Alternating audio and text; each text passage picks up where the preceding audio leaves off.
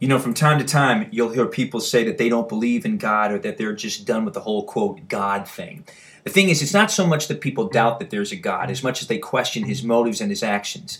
To say there is no God leaves too many questions unanswered. Order doesn't proceed from chaos. Someone had to be pulling the strings as far as putting the universe in place and setting in motion those things that resulted in the created order. But while most might concede at least the possibility of a God, it's an impersonal God that is preferred because then you don't have to answer for your actions, and God becomes a kindly grandfather type who simply observes his children and winks his eye at any impropriety. But then, if he's this kind-hearted Santa Claus, now there's a problem in trying to reconcile all the pain and suffering in the world with the supposed omnipotent quality of the big man upstairs. But the God who reveals himself in the pages of Scripture is just as it says in the book of Isaiah, a stone that makes men stumble. You can't ignore God, nor can you attempt to limit him to only those qualities that you're comfortable with. And that's what a lot of people do, and that's where you encounter the tension. They neglect to view the pain and suffering that exist in the world as that which proceeds from the choices that men make. And I know what you're saying. You're saying that not everybody who's had to go through a hard time did anything to merit the suffering that they're going through.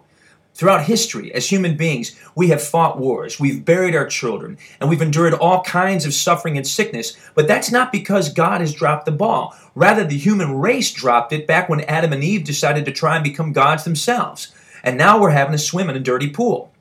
Don't ever confuse what man has done with the world with the God who created the world. This isn't what God wanted. This is what mankind has chosen. But the good news is this: God gives man another choice. You can either continue to keep him confined to whatever it is that your experience and your opinions may dictate, or you can accept him for who he truly is and embrace all that he's bringing to the table. That's the God who exists in the pages of the Bible. That's the God that reigns in heaven, and that is the peace, that's the purpose, and that's the power we're all looking for. My name is Bruce Gust. Join me every week at this hour as we sift through all the issues that are out there and filter them through the Word of God. The result, a more muscular presence of Christ in every area of our lives, and that's something to be excited about. We'll see you then.